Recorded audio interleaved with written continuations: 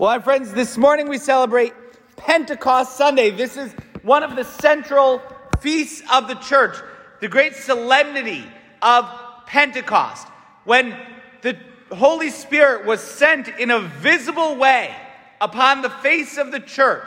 Pentecost is considered by some the birthday of the church. This is it. The Holy Spirit now is on the field and working for the sanctification of the entire world through us, through the church. And so this is a big day. This is a great solemnity in the church. Pentecost, the event that we read about in the first reading, is an awe-inspiring day. Pentecost is it's big and it's loud, right?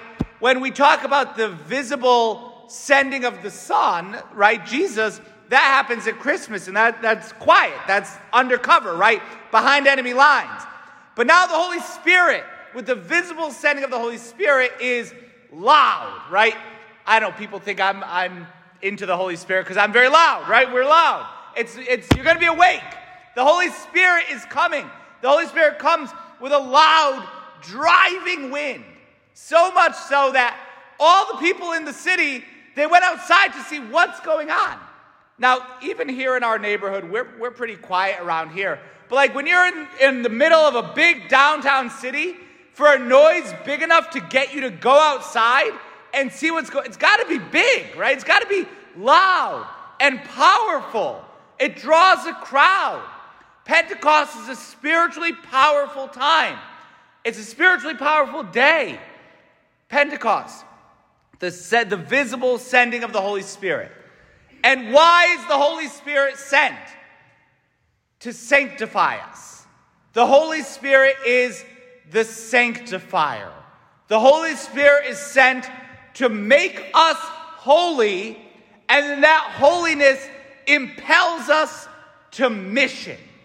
So first, sanctity, right? That's the job of the Holy Spirit, to make us holy. The Holy Spirit makes us into men and women that are holy. We are sanctified. The Spirit of God dwells in our souls. The Spirit of God makes us to be children of God.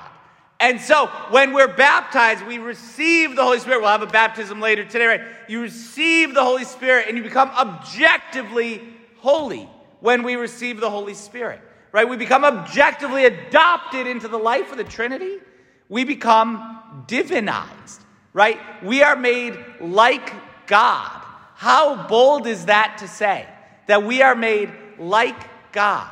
We are made holy. This Holy Spirit sanctifies me by His refreshing power in my soul, by His sanctifying power. And what does holiness look like?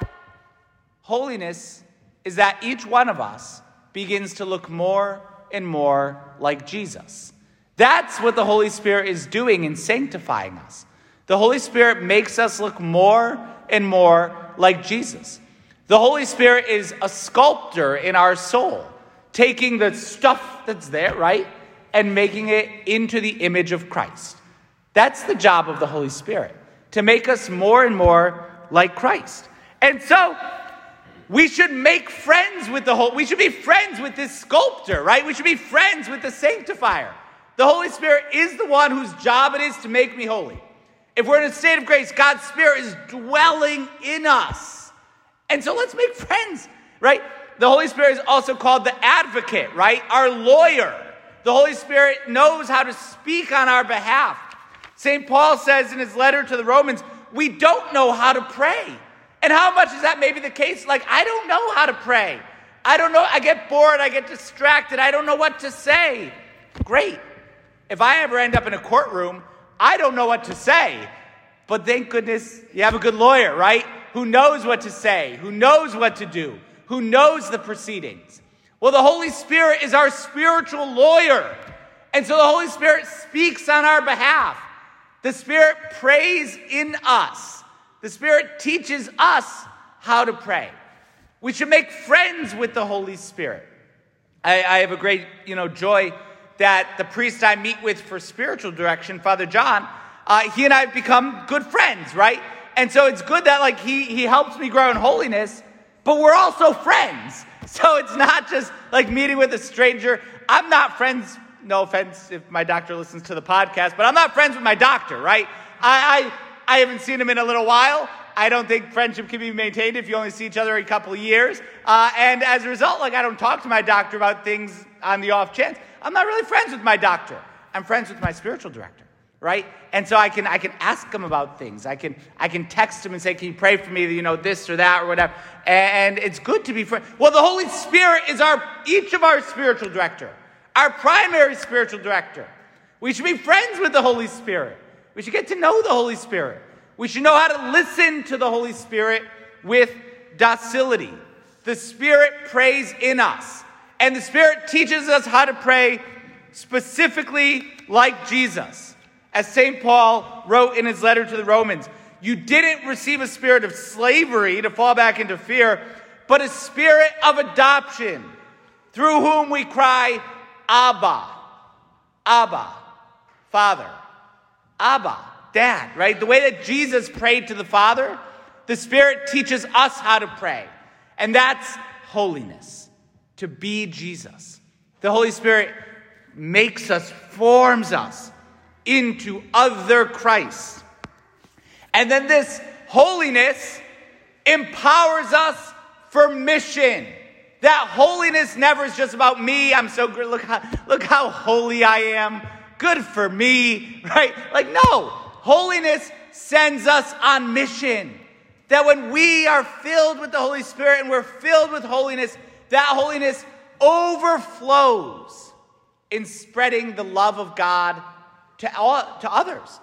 And so, when we're sent on mission, we're sent out to preach. We have to share the gospel.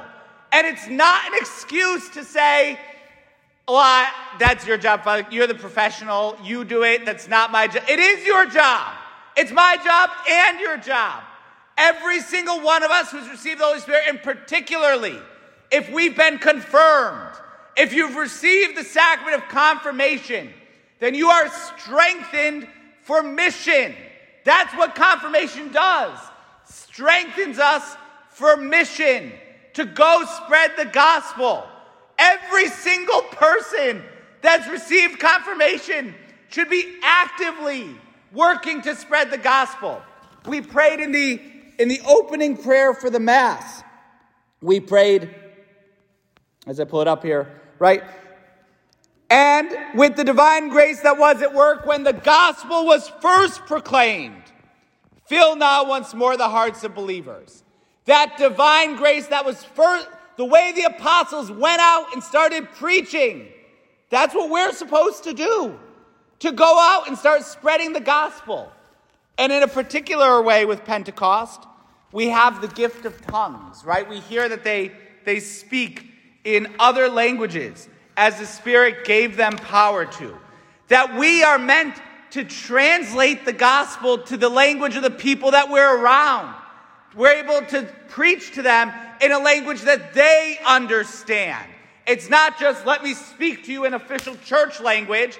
Let me read the catechism to you. That's a good thing. Do that, right? May know the gospels. But when we talk to people, when we share the gospel with them, each one of us, right where we are in the midst of the world, we're meant to translate that gospel in a way that the people around us can understand. So they can hear it in the language they speak. To hear it in the language of firefighters, to hear it in the language of office workers, to hear it in the language of mothers and fathers, sons and daughters, to hear it in the language of, maybe, I don't know, Celtics fans nowadays, right? To hear it in the language of all these things. That's the gift of tongues. To know I can speak in a way that you can understand. I can share this with you in a way that it speaks to your heart. The Holy Spirit strengthens us to be able to preach in that way. And this is the last point, with the preaching of the gospel and with our being filled with holiness, God sends out his Spirit. And so Jesus sends his apostles specifically for the mission of the forgiveness of sins. That our personal holiness, which then overflows to preaching, is meant to bring people to the forgiveness of their sins. So that our religion isn't just a nice feel-good thing. Oh, I heard a nice homily today. No, I had my sins forgiven, right? It's good. Get people to baptism and forgive their sins. Get people back to confession and forgive their sins. God wants to forgive. He wants to forgive us. He wants us to receive his forgiveness. And in fact, the words for the formula of absolution were just changed ever so slightly enough to make it annoying for the priests that already have it memorized, right? But we just changed the words. God the Father, mercies through the death and resurrection of his Son, has reconciled the world to himself. And here's a new word. Poured out the Holy Spirit. Poured out the Holy Spirit for the forgiveness of sins. Think about something that's poured out. It says in Scripture, God does not ration his Spirit, right? It's not a little dribble. God pours out the Holy Spirit generously for the forgiveness of our sins. God wants to forgive our sins with his total generosity. And so as we go and share the gospel, we want people, and if we need to, we receive it ourselves too, anytime we need. The pouring out of the Holy Spirit for the forgiveness of sins. My friends, this is Pentecost. This is who we're meant to be, a people filled with the Holy Spirit. And so let's ask our Lord for this grace, right? Let's make friends with the Holy Spirit. Let's ask come Holy Spirit, right? Come sweet anointing from above. Fill us with the life, fill us with the fire of divine grace, so that we may be holy in Christ and radical, zealous missionaries of the mercy and the love of God.